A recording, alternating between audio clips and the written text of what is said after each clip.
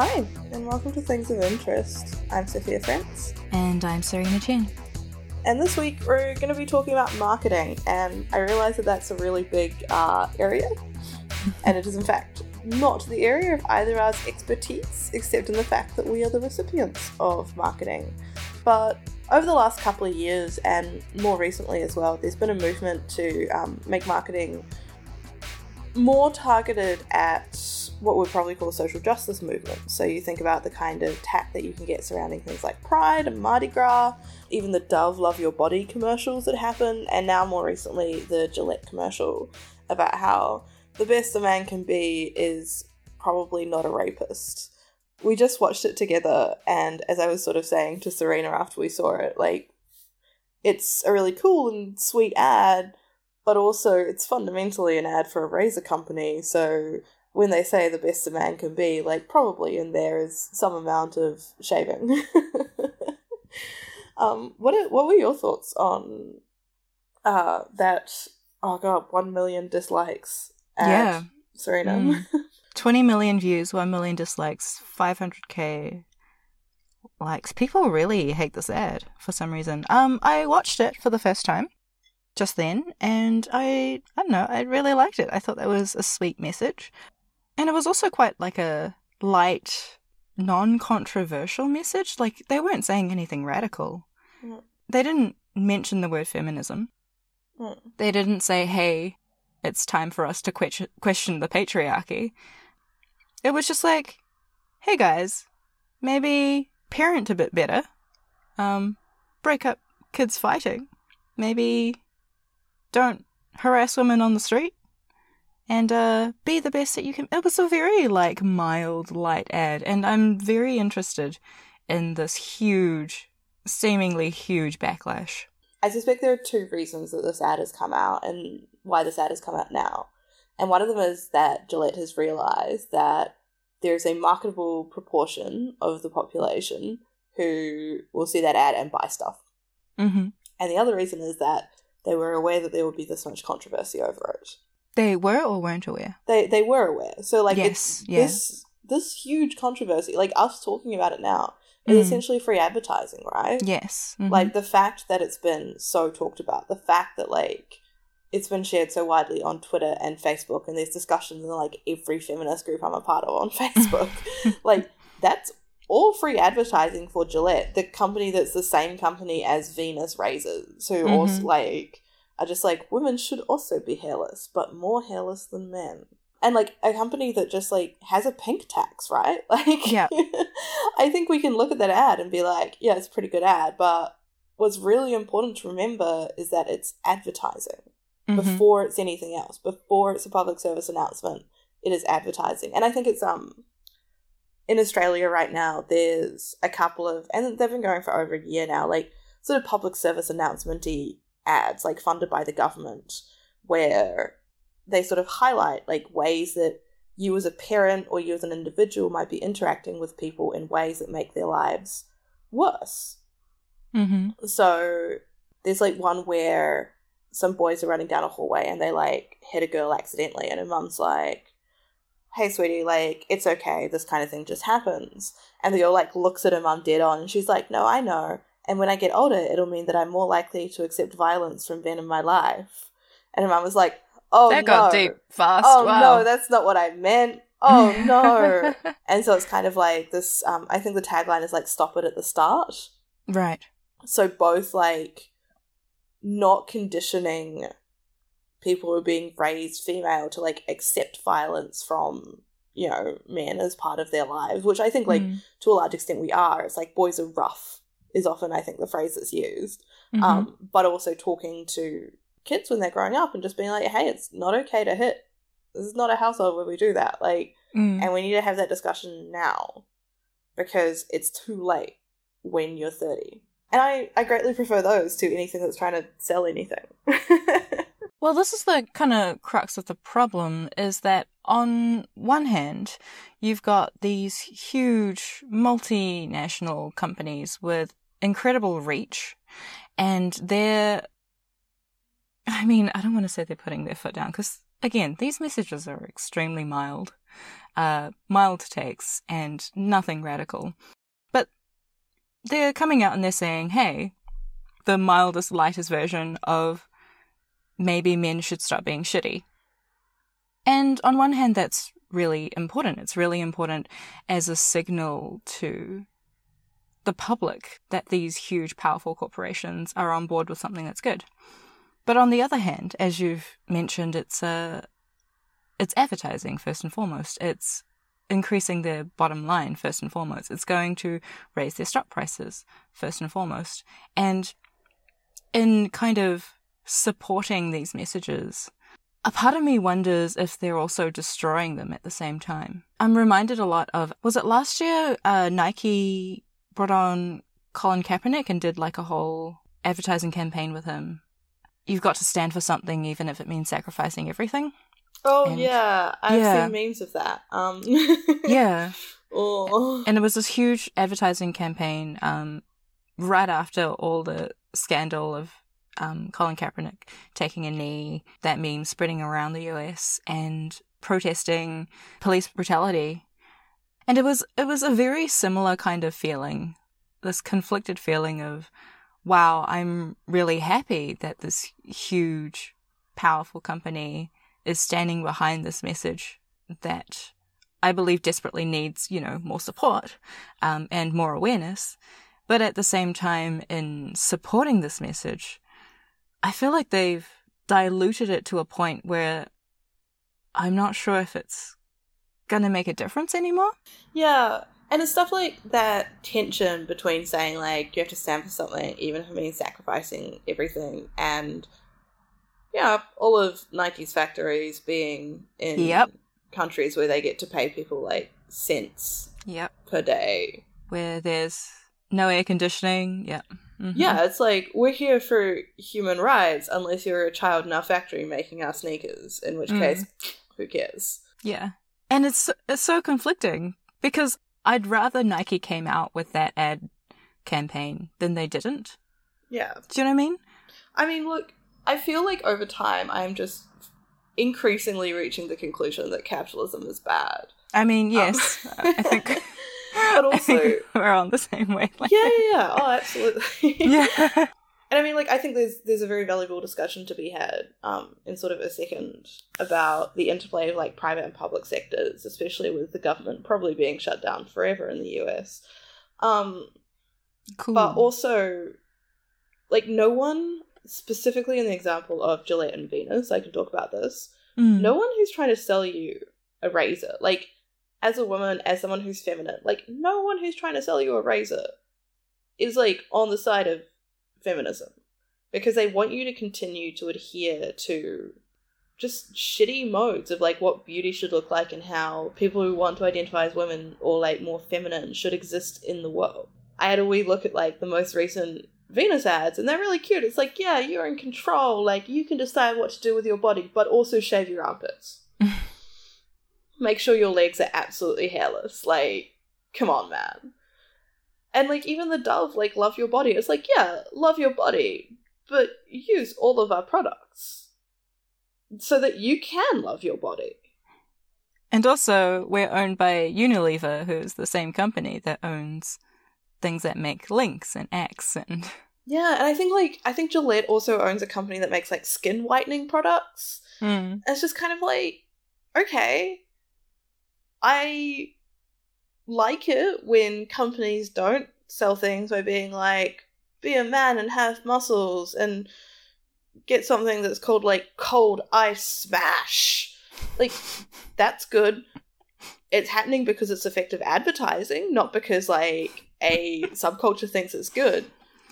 And also, that's still not a great company. Like, they're still a company that says, hey, exist in society in a way that, like, we allow you to, but do that specifically by buying our products.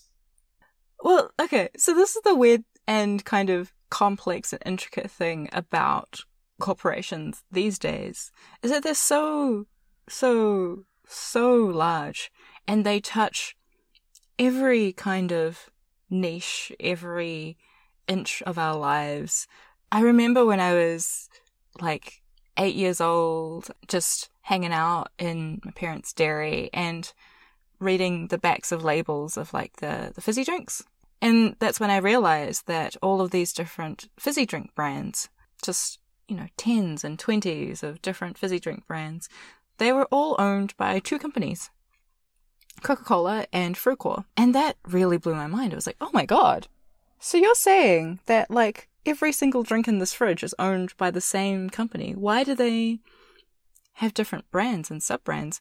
And then I realized corporations can do this thing where they put on different masks and become different kind of quote-unquote people, become different identities to appeal to whichever group of people, whichever demographic will give them money. So this is where you'll find weird things like that Dove ad appealing to, you know, a very kind of body positive, feminist almost identity, at the same time while owning brands like Lynx and Axe, which have extremely sexist advertising and extremely sexist messaging. And they can do that both at once because, and I think this is something that we still fundamentally fail to grasp, just, you know, as everyday people, is that corporations aren't people. Okay, and like, we all know that they're not people, but we treat them as if they were a person. Yeah. That's exactly what I was thinking. Yeah, in a person, you'd be like, that is cognitive dissonance. Like, we got to talk about that. Here is a time to see a psychiatrist. But in a company, it's just like, yeah, of course we'd do this. Like, we're trying to capture the whole market. A company doing these 2 things at once is, I mean, if it was just like a person doing that, or even a group of people, a group of friends, a small group of friends doing that, it's like, we're lying. But a huge multinational company doing that, there's no lies. It's just people doing their jobs. And you'll have people who disagree fervently with each other in the same company, and that's fine. In fact, that's better for the company's bottom line. And so you get these like weird-ass situations where you have completely different messages. And when we come in from like a critical point of view and we criticize the fact that, you know, they're essentially the same company saying 2 completely different messages, in some ways, even that criticism doesn't touch on the root cause. So, I mean, I'm not critical of them doing that as a company. Like, I see sort of very practically, it's an effective way to survive. What I'm concerned about is the fact that we as individuals either aren't aware of that or very willingly look over that to be like, this is fine. Mm-hmm. This is, in fact, good. Like, we love that they're advertising to us. Well, on one hand, like, it's good to respond to an advertising campaign like that by buying products. Like, capitalism is bad. Anyway, good to do that by buying products because that sort of encourages and, like, reinforces that behavior. Like, think of companies more as just, like, weird dogs in that aspect, right? Like, the dog does a good thing, like, it does its shit outside, you're like, yes, very excellent, have a treat. Like, I will buy your soda. The dog does something bad.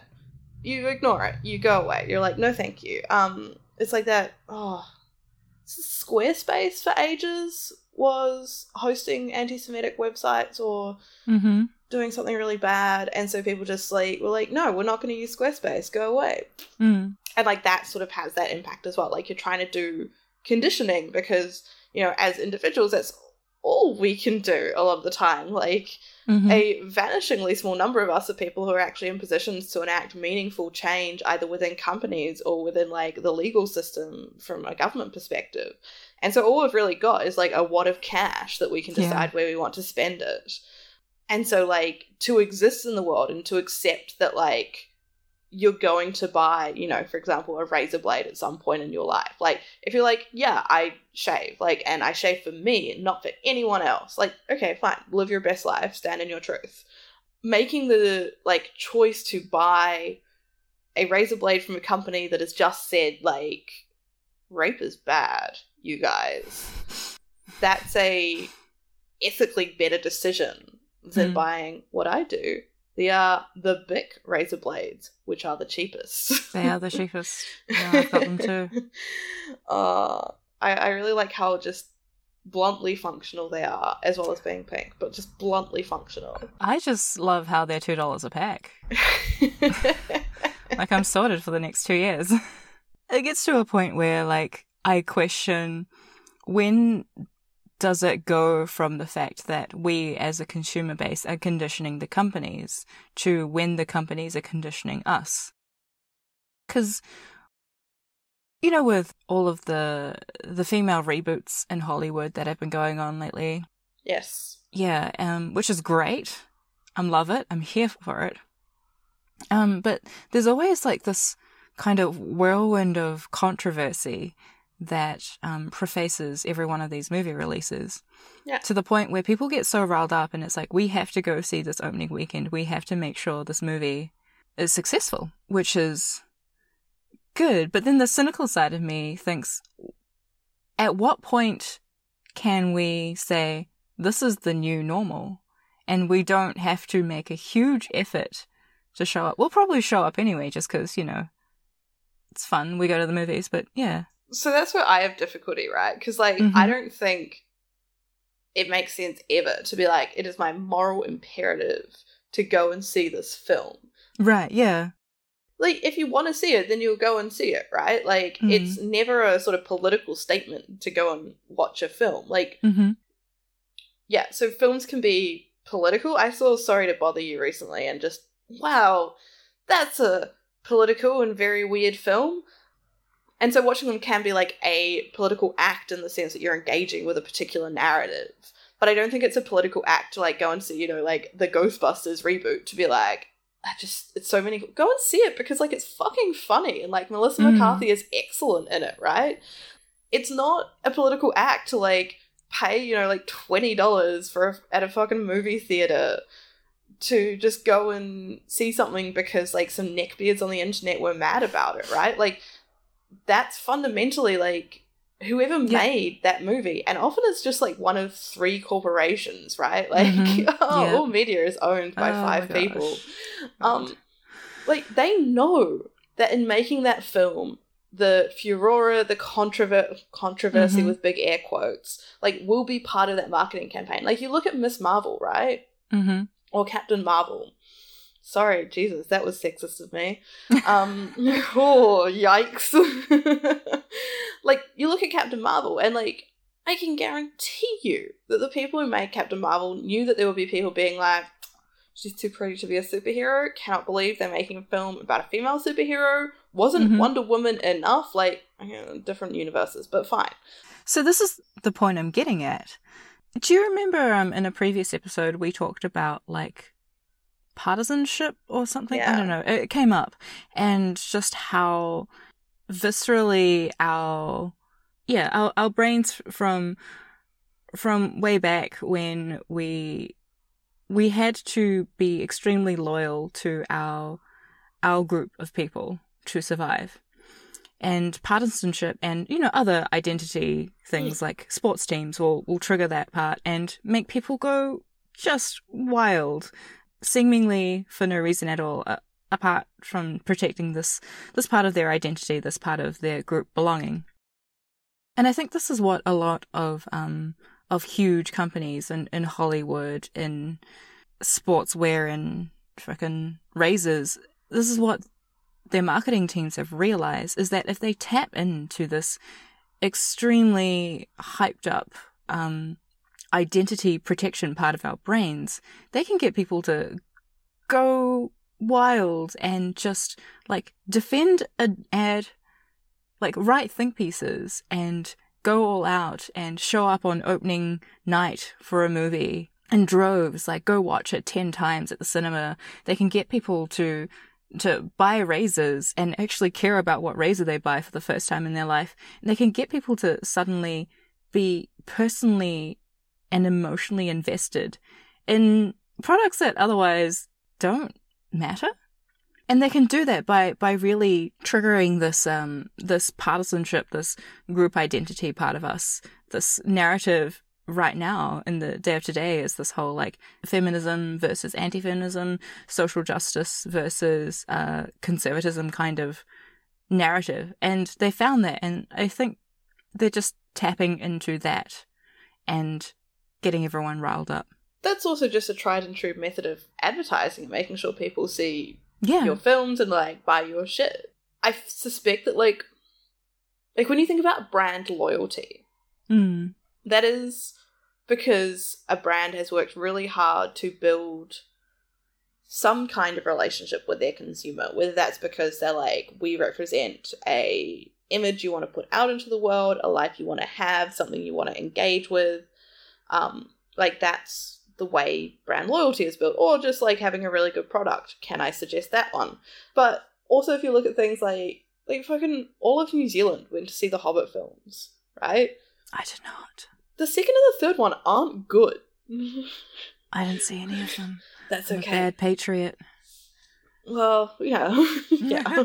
But, like, that's what was tapped into for those films, right? Yeah. Like, it was like, Peter Jackson done good. These are filmed here. Like, you should go and see The Hobbit. You're a New Zealander. It's part of your life. Like, there's a giant golem at Wellington Airport. Like, it's very disturbing. Yeah, like, those are ways that it's tapped into a pre-existing identity, right? And, like, I don't think that the, you know, Gillette razor ads or anything like that are fundamentally different to, you know, like, the kind of discussion that was had around The Hobbit in New Zealand, where it's like, yeah, of course we're going to go see it because we're New Zealanders.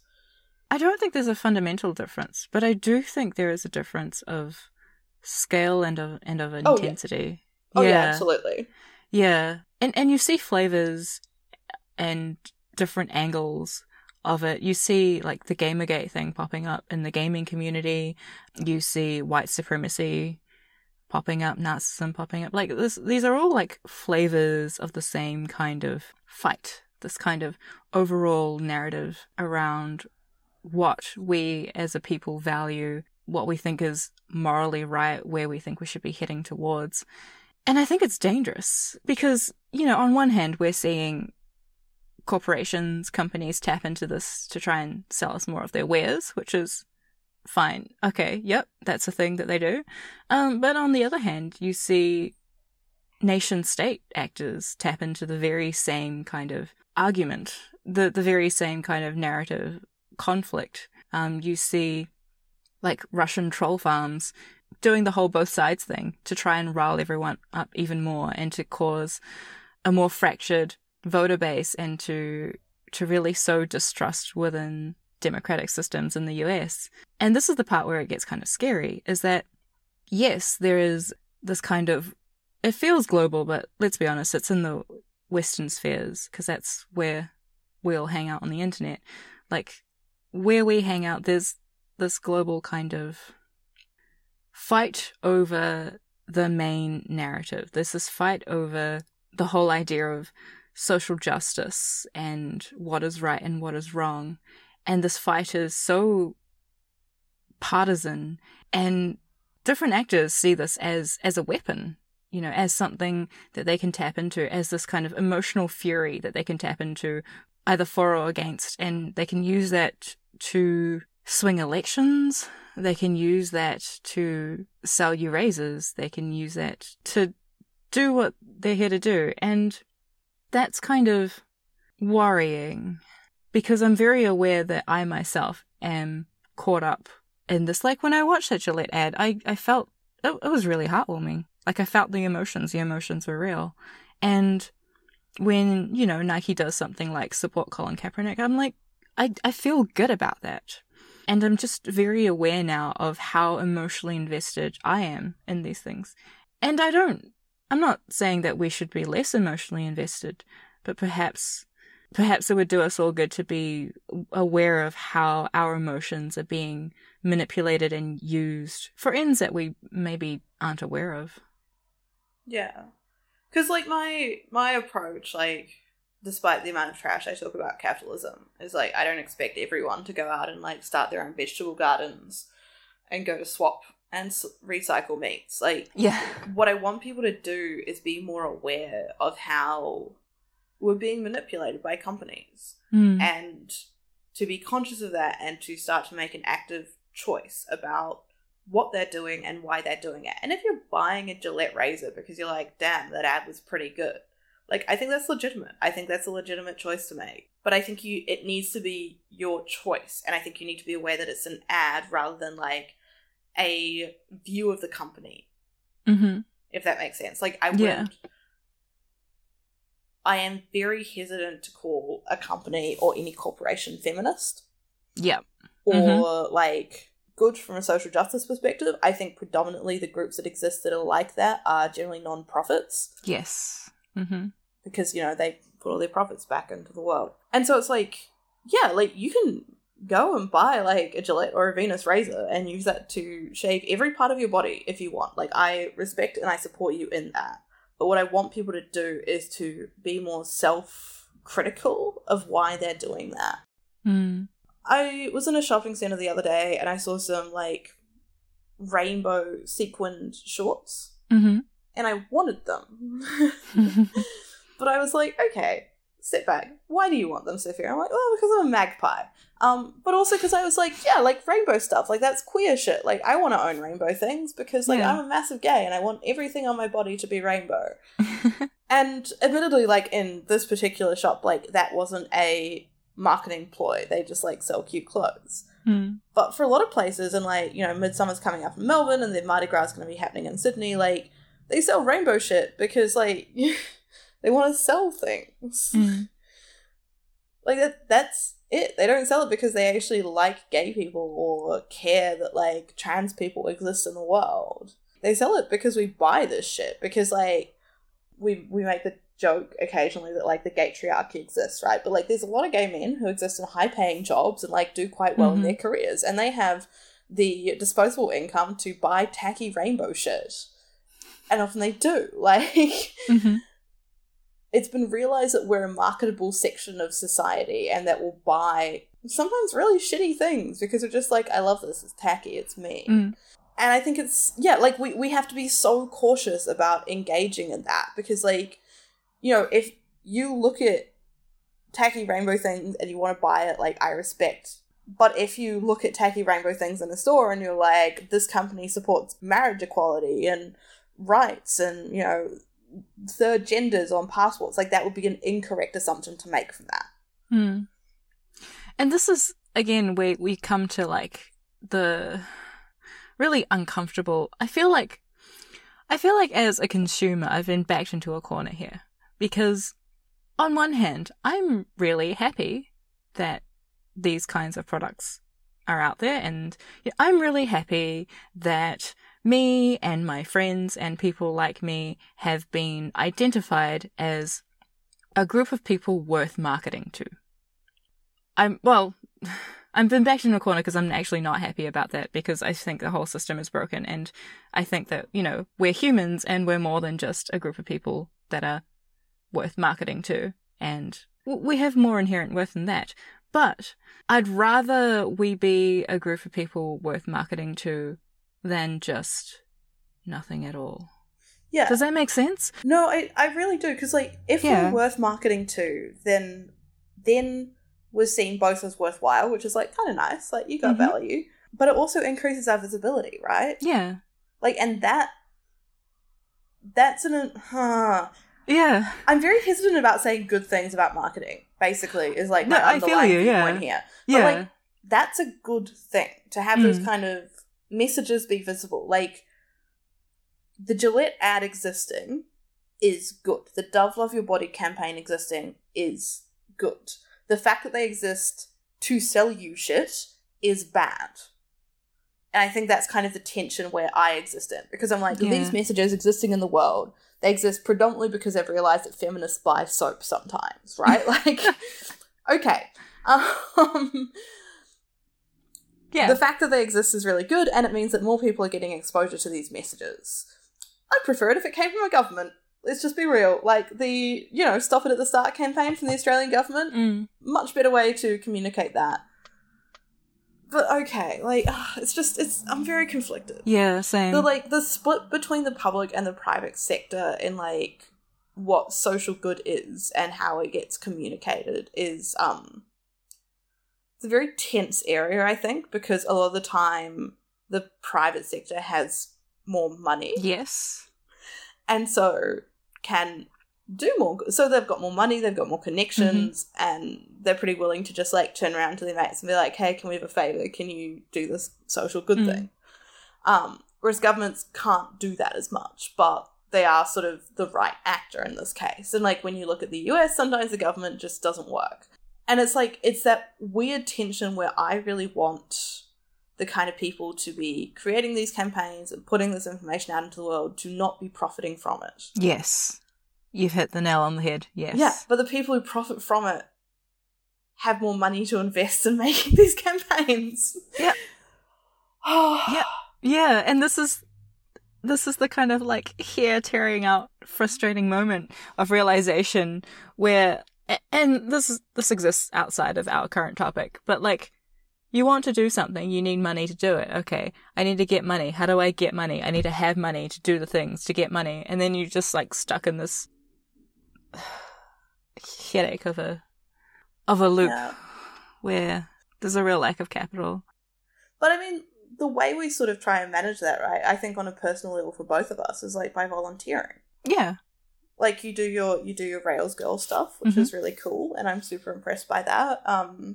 I've done some volunteering with the Reach Foundation, which like teaches boys to talk about their feelings. It's super cute. They do like little gender segregated classes where they just get everyone to open up and have feelings. That's really nice. And just hearing like the enablers talk about it, they're like, yeah, at the beginning of the class people will be like, oh, it's a bit gay, blah. And then we just like interrogate them. We're like, hey, why would you see that as being a bad thing? Like, being gay is chill, right? And they're like, oh, yeah, but oh.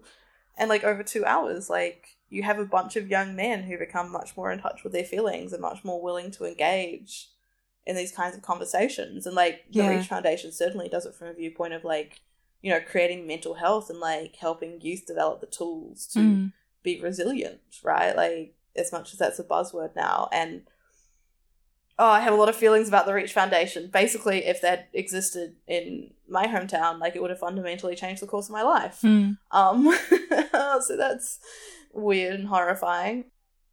But that's the thing, is that I was having a conversation with a friend, maybe like a few months ago now, and we were talking about how he was playing a game, maybe it was Fortnite, who knows, probably that. He's playing like some kind of online multiplayer game where you can like get on a team and listen to people talk to each other and like, you know, talk to each other. And he was just telling me about how horrified he was at how young boys treat each other. Like, they're horrible to each other. And they're friends. And it's a behavior pattern that I recognize from growing up on the early internet, because that's how people treated each other on the early internet as well, is that, you know, you would insult other people, you would put them down, you would make fun of them, you would call them idiots all the time, and you would all be friends. And that's like, that was the dynamic of how these friends treated each other. And it was really, like, it wasn't just a teasing... It wasn't teasing kind of insults. It was like really cruel comments. So like not so much "what's up, dickhead" as "hey, I hear you're like this particular thing that you have low self-esteem about is particularly bad today." Yeah, and a lot of people telling each other to go kill themselves, and a lot of like very specific targeted things about their behavior, about any kind of like vocal tics they have. About how they look, if they know how each other look. It's just like cruel and horrible. And we were both talking about this, and it was just like, we need to save the boys. Like, we need to save gamers, because there's something really, really wrong with that entire culture. And when I talk about gamers, I don't mean people who game. I mean like gamers in italics. You know? The kind of people who'd hate Zoe Quinn. Like, yes. And it's frustrating, because these are the groups of people who have harmed in very real physical and psychological ways just innocent people outside of their groups. But the people inside them are they start off just as innocent. So I guess a lot of those groups just need like one or two people to kind of be like actively caring and vulnerable about things to dissipate that kind of chat. So, like, I've been in groups where, like, you know, we're competing for a thing, and we had, like, this group chat, and someone was like, man, like, all the other teams' presentations are shit, and I was like, they are trying their hardest, and I'm proud of all of them. And that just kind of, like, immediately broke that kind of tension that was being held, where we were kind of being, like, very insular and competitive, and I was like, you know what, everyone's doing a great job, and we can't go back and redo our presentation, so... There's absolutely no reason for us to be shitty about this. Yeah. And I think, like, often you find in those kind of groups, and, you know, like, I understandably have limited experience in male-only spaces. From what I understand, talking to friends, like, you just kind of need one or two people to be like, hey, like, that's not kind of okay. mean. Yeah. Like, it's okay to, like, feel shitty about things sometimes. Like, you look great today and you're doing your best and I'm proud of you. And I have some very close male friends who were the first people to start doing that in their friendship groups, and they said it, like, dramatically changed the dynamic and made it a much more supportive and caring set of friendships to be in.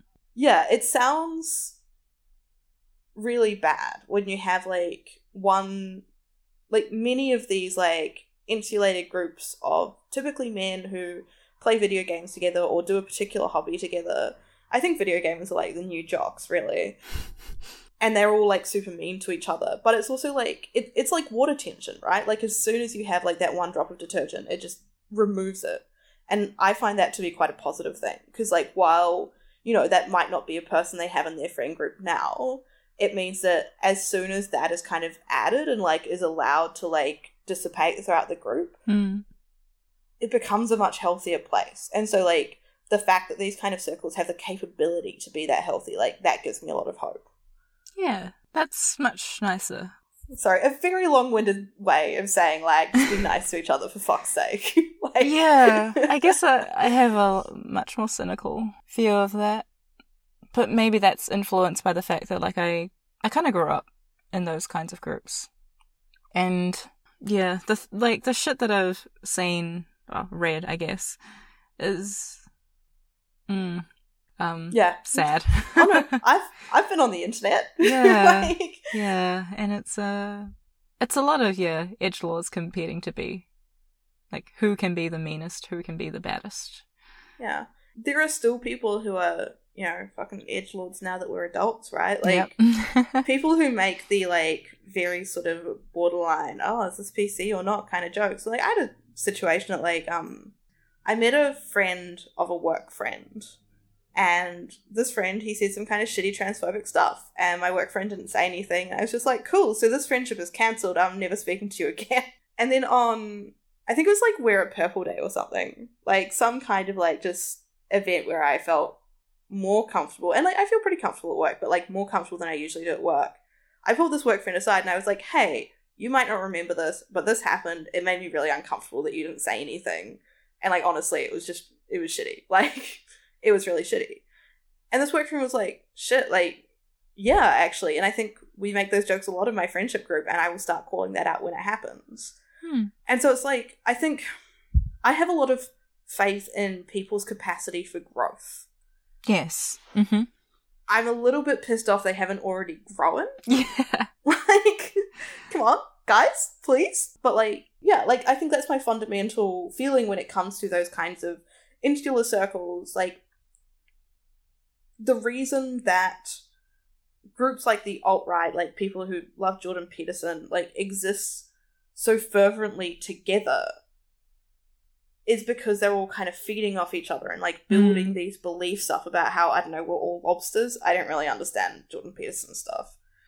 I don't know either. Lobsters live forever and can always fuck. Oh, you know why lobsters live forever, eh? I think so. I mean, like, I mostly remember that from watching the movie The Lobster, which is incredible, but also very, very weird. That was a good movie. No, I read this last year, and it was quite cool. I mean, I feel weird explaining it to you, but let me say, I'm explaining it to the listeners. Yeah. But also, I don't know shit about animals, man. Like, you're good. So, DNA, when it replicates, it unzips, and then little, like, proteins rebuild the DNA from the the half that was unzipped. So you unzip it and then you get 2 strands because they rebuild the other strand. But when it unzips, like because of how it works, you lose The analogy is shoelaces. shoelaces. Uh-huh. Yeah. So you know the little plastic things you have on the end of shoelaces? Yes, that's a great analogy. Yes. Yeah. So every time DNA replicates, you lose a little bit of that. Mm. And then eventually you lose so much that you lose a whole tip and it just starts fraying. Mm-hmm. And that's when we die. Like, that's when we get old and die, basically. Yeah. In lobsters, they can regenerate that plastic tip, I think. Yes, they can. They have that, and in some of our cells we can do it as well, but we can't do it in most of our cells. Yeah, we do it very well in cancer cells. Mm. Dun, dun, dun! The opposite of what we want. Yeah. So, lobsters have this protein called telomerase. Yeah, it generates and it rebuilds back this kind of cap, this protective cap on the ends of DNA, so that when they replicate, they don't eat into the actual genetic data. Whereas we, unfortunately, have a limited cap that does not rebuild, and we've got a shittier telomerase. So, like, lobsters' ones are just, like, much better. We've still got some telomerase, which is why we live till we're, like, 100. But lobsters just, like, very, very good. Yeah. Yeah, lobsters are amazing. And they can always fuck. They can always fuck. At CZ, we had this special dinner, which is this, like, dinner at the end of the semester where we take all of our leftover money and blow it all. And it's such a fun time. And I was tasked with doing this lobster dish. We were catering for, like, about 100 people. And we got maybe, like, 8 or so lobsters. And it didn't quite hit me, like, what was going to happen, because it was finals week, I was stressed, but then the special dinner came around, and the lobsters arrived, and I don't know, I just had a moment, because I looked at these lobsters in these, like, huge plastic containers, and they were all about 30 years old, which is, I assume, like, when you're supposed to eat them, when they're a bit bigger and older and meatier, I guess, and I just had a moment, because I looked at each lobster, I was like, oh my god, you are my elder. I am so sorry. And I sat there and spent a bit of time with these lobsters who are much... That lobster, it could have been your dad, Serena. Could have been so much more wiser than me. Had so much more time on this earth than I did. Like, it's my elder. Oh my god. I'm having emotions They've seen now. a lot of shit, and that shit is mostly the bottom of the seafloor, but, like, they've seen a lot of shit. Yeah. But anyway, we did eventually kill and cook those lobsters, and it was very delicious. But yeah, a lot of mad respect for lobsters. This conversation has gone a little... It's okay. It's... sideways. Look, this is all I expect that, like, 12 Rules of Life is, because from everything I've read about Jordan Peterson, he's like, lobsters, and I'm just like, yeah, cool. Oh, that's right, we were talking about Jordan... I don't know about that guy. The thing I took away from the movie The Lobster was that lobsters always fuck. They always fuck. Remind me to put an explicit flag on this episode. I think I swear this much in most of our episodes. Yeah.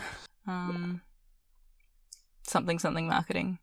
Well, this is actually one of my really big frustrations, is, like, how much gaming is still marketed towards, like, teenage boys. Mm-hmm.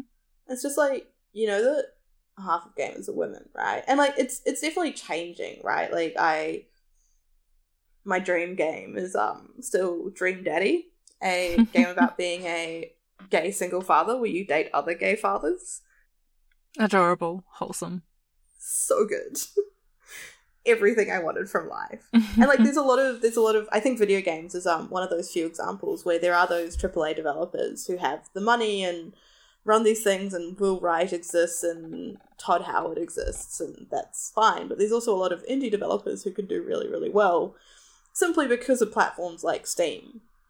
Right? Like, and I think it's a really good media landscape because it is just that diverse, and because you're getting, like, we talked about this in our episode with Alana Cole, which you should go back and listen to, but essentially, like, the people who make games are becoming more diverse because making games is becoming more accessible and is seen as more of a mainstream thing. But then you go over and you look at esports and it's like sponsored by Monster Energy kind of bullshit. Yeah. And I'm just like, but Fortnite's real cute. Like, why do you think only men play this when you can have, like, an outfit that's a giant pink bunny? Mm. Like, why is this your interpretation of how Fortnite is? Like, Overwatch has a lesbian who's one of, like, the main characters in it. Like, why do you think only men play this? Like, this is not true. Mm-hmm. Don't do this.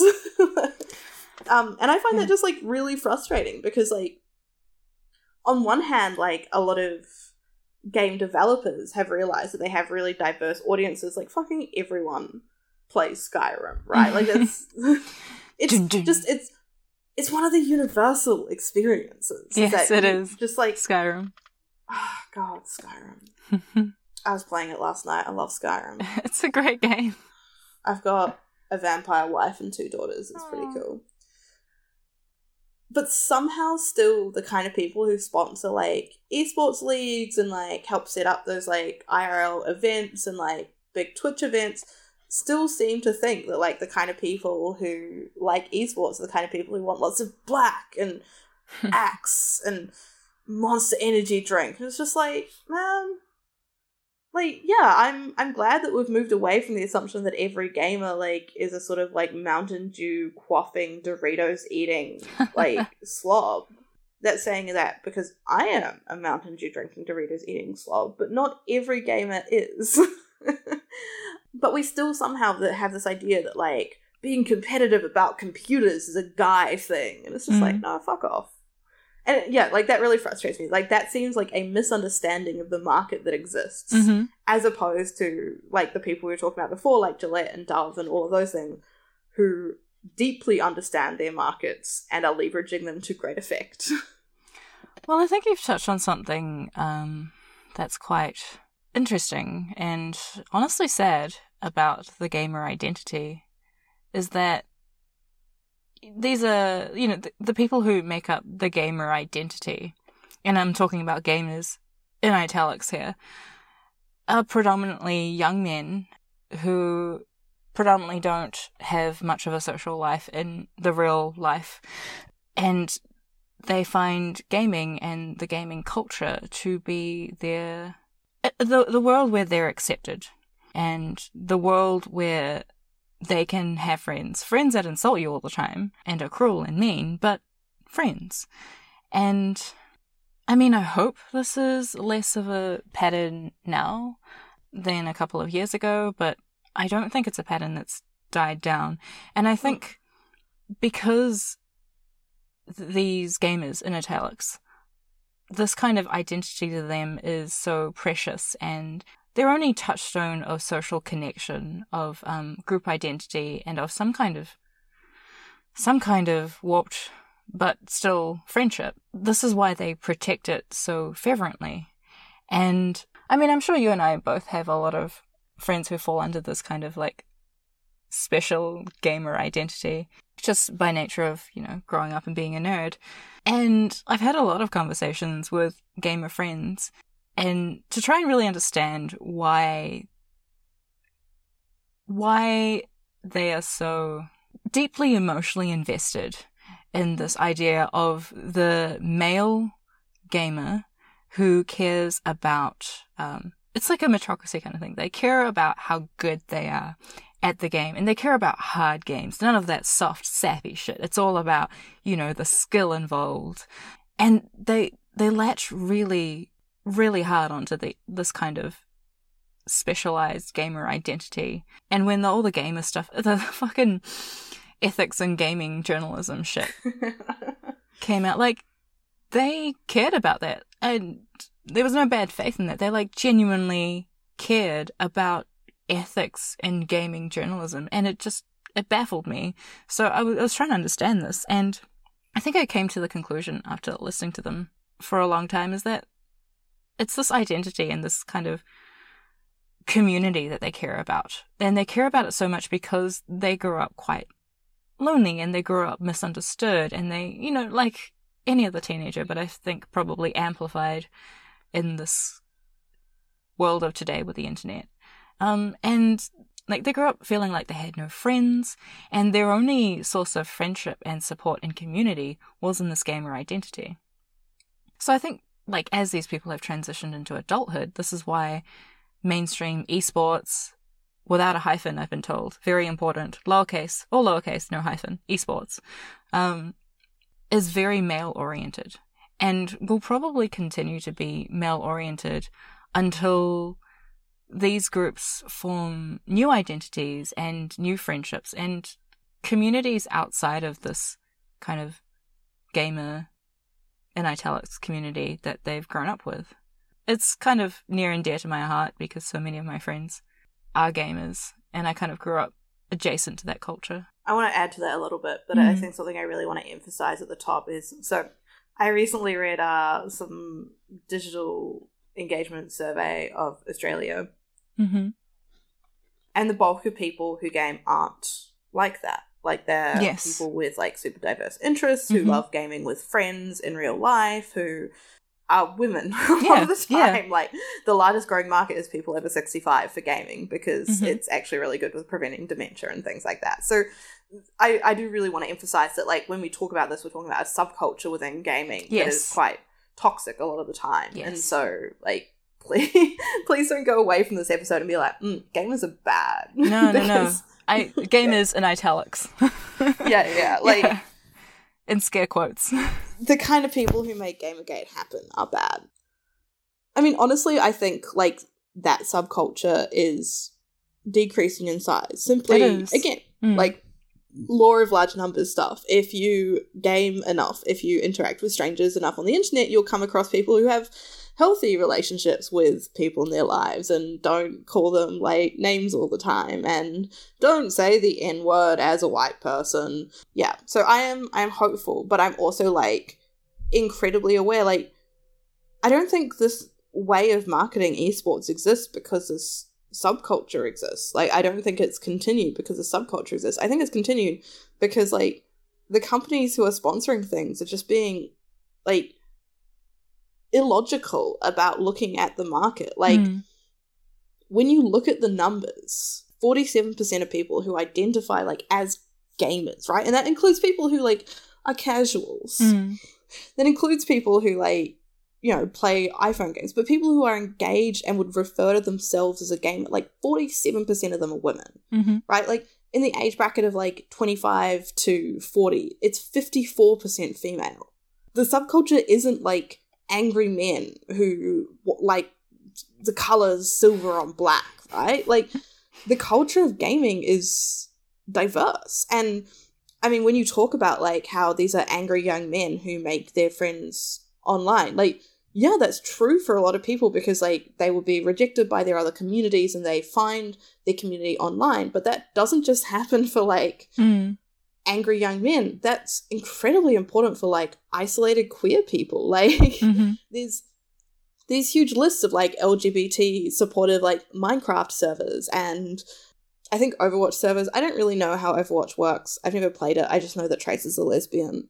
And, like, these spaces exist where people can explore and enact their identities online, and that's so valuable. And what we're seeing with these angry young men in those social circles is just, like, it's another example of people who have a particular way of existing and finding other people that exist in that way, if that makes sense. Yeah, yeah. And, like, that's not good when it's people who use the word gay as a slur. But I think it's important to realize, like, it's part of a pattern, and that pattern in itself is good to my mind. Like, it's great that people who don't have community in any other way can find that community through gaming. No, absolutely. But I also think it's real illogical for people who sponsor esports things, who advertise at esports, who set up, like, esports tournaments to not realize the diversity of the people that are coming in and watching. And I think there's an element of that, like, we're seeing more female commentators, we're seeing, like, more diversity in people who talk and write about esports, but when it comes to, like, the setup, like, everything's red and black, and I hate that. I don't like red and black stuff. Like, I love my chunky gaming laptop, but the fact that it's red and black is, like, my least favorite thing about it.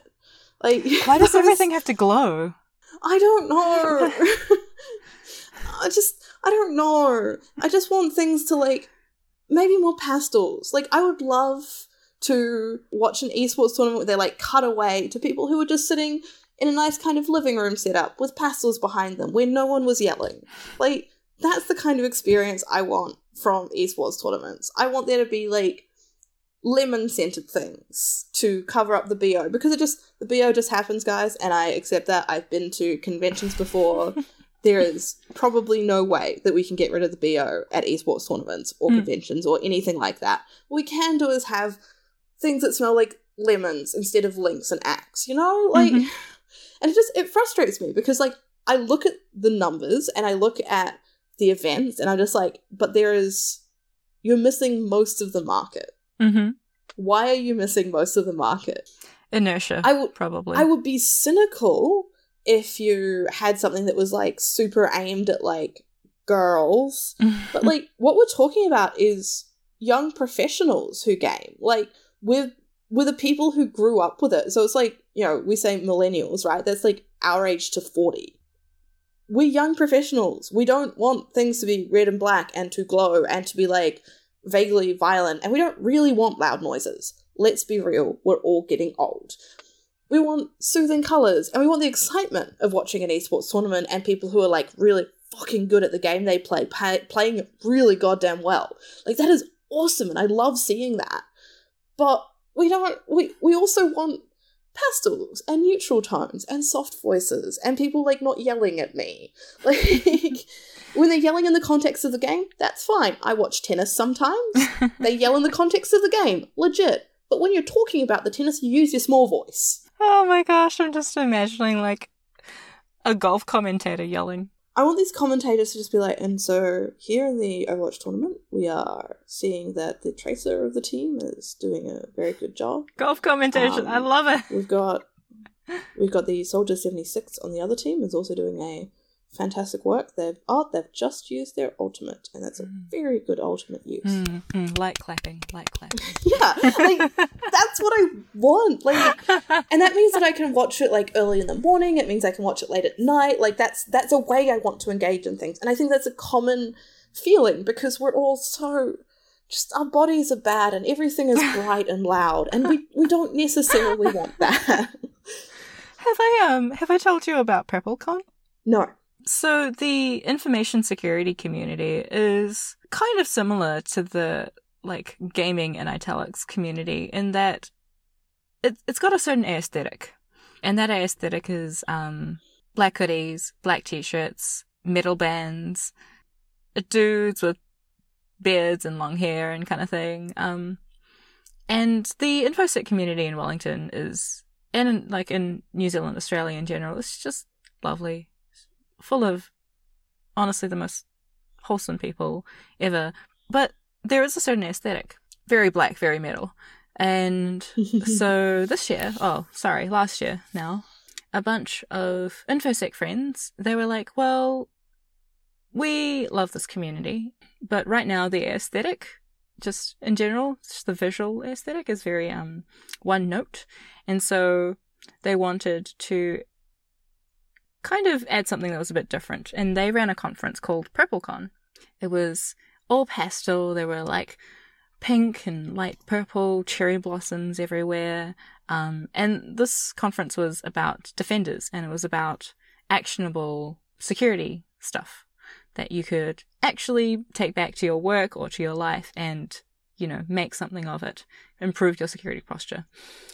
And it was just the best. It was the best conference, like, InfoSec conference ever. They had this little, like, aesthetic table in which they had purple nail polish, they had glitter to put on your face, they had, like, these little bedazzling jewels to put on your face, and, like, purple and pink stickers, and it was just, like, a breath of fresh air. And I think people didn't know that they wanted something new until they saw something new.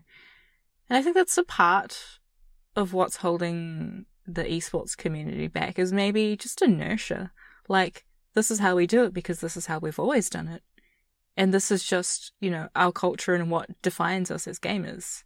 And even women get into that kind of culture because you kind of have to be accepted, because this is just how it's always been and this is just how we do things. But I could see that, like, if someone ran an esports event that was pastel and like a totally different aesthetic and a totally different kind of vibe, people would get really into it. Maybe they just need to be shown that it's possible first. I fully agree with that, and I'm so happy that PurpleCon exists. It's the best. That warms my heart. It's the good place of InfoSec conferences. Oh, so good. Just thinking about like what esports events could be, mm-hmm. and how I would like actually attend them if they weren't the way they are now. Because there's a big one happening like in Melbourne really soon. Like they're doing something with the Australian Open, which I think is also happening right now. I don't know. I was in like a space that had a TV in it the other day, and there was tennis playing, and people keep mentioning tennis at work. So I think the Australian Open is happening right now. But there's an esports like tournament associated with the Australian Open, and it's just like, that's really cool. Will there be a bowl of lemons? Like, will there be pastels? I want those things. Okay, I'm gonna send you the link to PurpleCon website because you'll love it. There's this link that you click where you can get more limes. I have 1 lime. That's nice. It's so nice. I like the pastel background. It makes me pretty happy. Mm-hmm. Oh, look, a real code of conduct. That's the dream. Yeah. And what's really nice is that this was heavily supported by KiwiCon, like the main security conference, which is, like, their aesthetic is the usual, like, black, lime green, hacker mode, metal t-shirts. And that's fine. That's lovely as well. And I dig that. And it was just really nice to, like, have them support PurpleCon, which is this, like, pastel goth daughter of KiwiCon. Oh my god. I really love the limes thing. Yeah, the limes. This is like Cookie Clicker, but better. Zing! You have 15 limes. Seems like a lot, but okay. I have 117 limes. I am now logged into the lime realm. Yes. More different things. With better airflow, just all the time. Guys, I've been to enough conventions to know that you need better airflow. Better airflow. Conference organizers should always put deodorant and pads and tampons, essentially, in your bathrooms. Deodorant, pads and tampons. And not spray deodorant, because that can be, like, bad for people who have perfume sensitivities. Oh. You can have, like, a little bit of spray deodorant. Like, if you're putting deodorant in swag bags, you should have roll-on deodorant. If you're putting it in bathrooms, like, spray deodorant is good, but, like, as an individual, please be responsible with your spray deodorant use. Yeah. It's for your pits, not the air. God, I just really want nice spaces. You know, Yeah. like this. I feel like such a baby saying this, but I just want spaces that don't feel like shit. Like, this is all I want from life. Yeah. And stuff like accessibility is just so easy when it comes to particularly things like esports tournaments. And I sort of have this opinion about scientific conferences as well, because you're not like married to a particular set out, or there's like no, running kind of going on. Like, you want to create, like, feng shui is a really good way to approach it, because it means like you have a really good flow of people, as well as a hopefully good flow of chi. But stuff like, I've been to so many conferences where there was barely enough space to walk between things and look at posters. It's just like, well, someone in a wheelchair could literally never get down here. Like, what are you doing? Like, when you're holding events that take a really long time, that like involve people who are getting really fucking tired, don't have lots of steps. Don't have steps at all. Just like ramps, man. That's where it's at. PurpleCon, they capped their tickets at 150 people. Which made it like a really nice, just a nice size, a nice audience size, and also made sure that like it wasn't crowded, and they live streamed the whole thing so that people didn't feel like they were missing out. And I thought that was really nice. It was just like most people watch from the live stream and engage online. Like, there's this idea, I think, in a lot of spaces that aren't nerd spaces, that engaging online is somehow less valuable. But like, esports tournaments are like, they're online. Like, I'd like to attend events in person, and I think I would if I had any indication that that'd be enjoyable at all for me. But also, just like, you can watch stuff online. Like, esports are literally online. And I think when it comes to sort of like, InfoSec kind of stuff, like, it's online. Whereas for almost everything else, people are like, oh no, you gotta be there, you gotta be in the muck. And it's like, no, you don't. You want to love yourself. I've got 1,008 limes. So this has been an episode about marketing.